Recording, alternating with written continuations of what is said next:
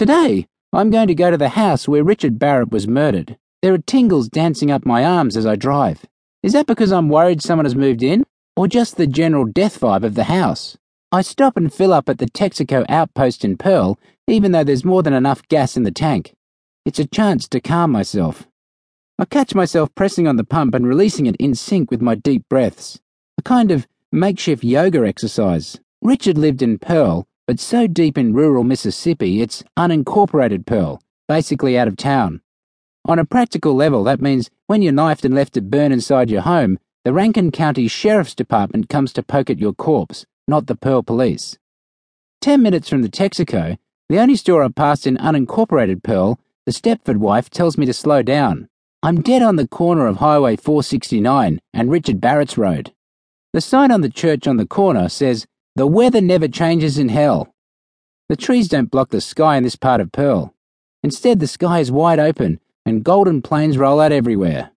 I curve in and slowly roll down Richard's Road. One foot ever so gently presses the brakes, the other ever so gently accelerates. Brake, acceleration, brake, acceleration. I realise I'm tippy-toeing. Each house sits deep in a golden field far from the road. I roll by a white mansion that could be owned by a Colombian drug lord. Then a gap of gold. Next along, a soot-covered mobile home, one God's breath from collapsing, a gap of gold. A cheery little cottage that looks like a gingerbread home, a gap of gold. A rat hole with dead refrigerators piled in the driveway, a gap of gold. Then, the murder house. The road is too narrow to park on the side. Mississippi chuckles. If you want to poke around the murder house, you're going to have to park in the murder house driveway. My hands roll right. I creep over into the driveway, waiting for someone to appear from somewhere to stop me. I pull my flip video camera from my pocket and push the red button. This is it. This is, Richard Barrett's house, where he was murdered. The dashboard, like an arsehole, makes a bing, bing, bing as I open the door. It's the loudest sound in the street. The crummy little house squats deep in the field. Crummy little is how the investigators described it in a newspaper article. It's not much larger than the double garage beside it. Red brick with a red roof and a white line of gutter.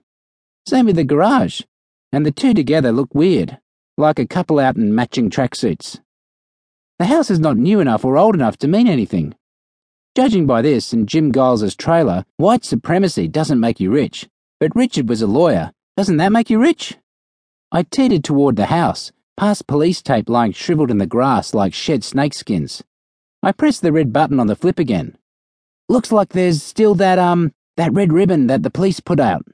Fire line, do not cross. There's no next door on either side of the house.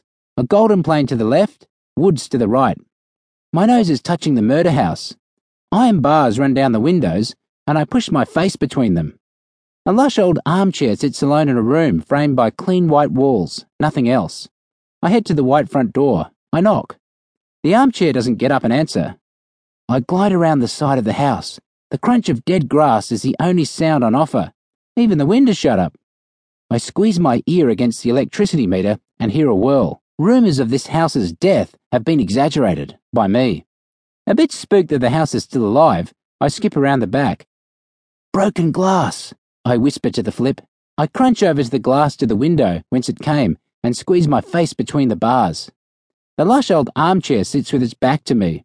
The house is so small, the armchair can be not far from the front window and not too far from the back window at the same time. I press my face harder to the bars and dart my eyes left.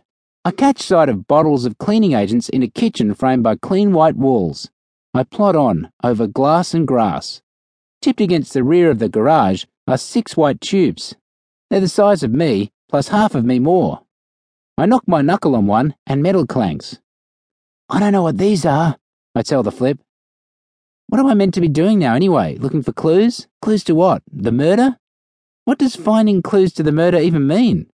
A gun in the water tank? A blood stain? They've got the killer already. Clues to who Richard was, I guess, and what might have happened here the night he died. Things that don't make it to court. Things that tell me what it might have been like.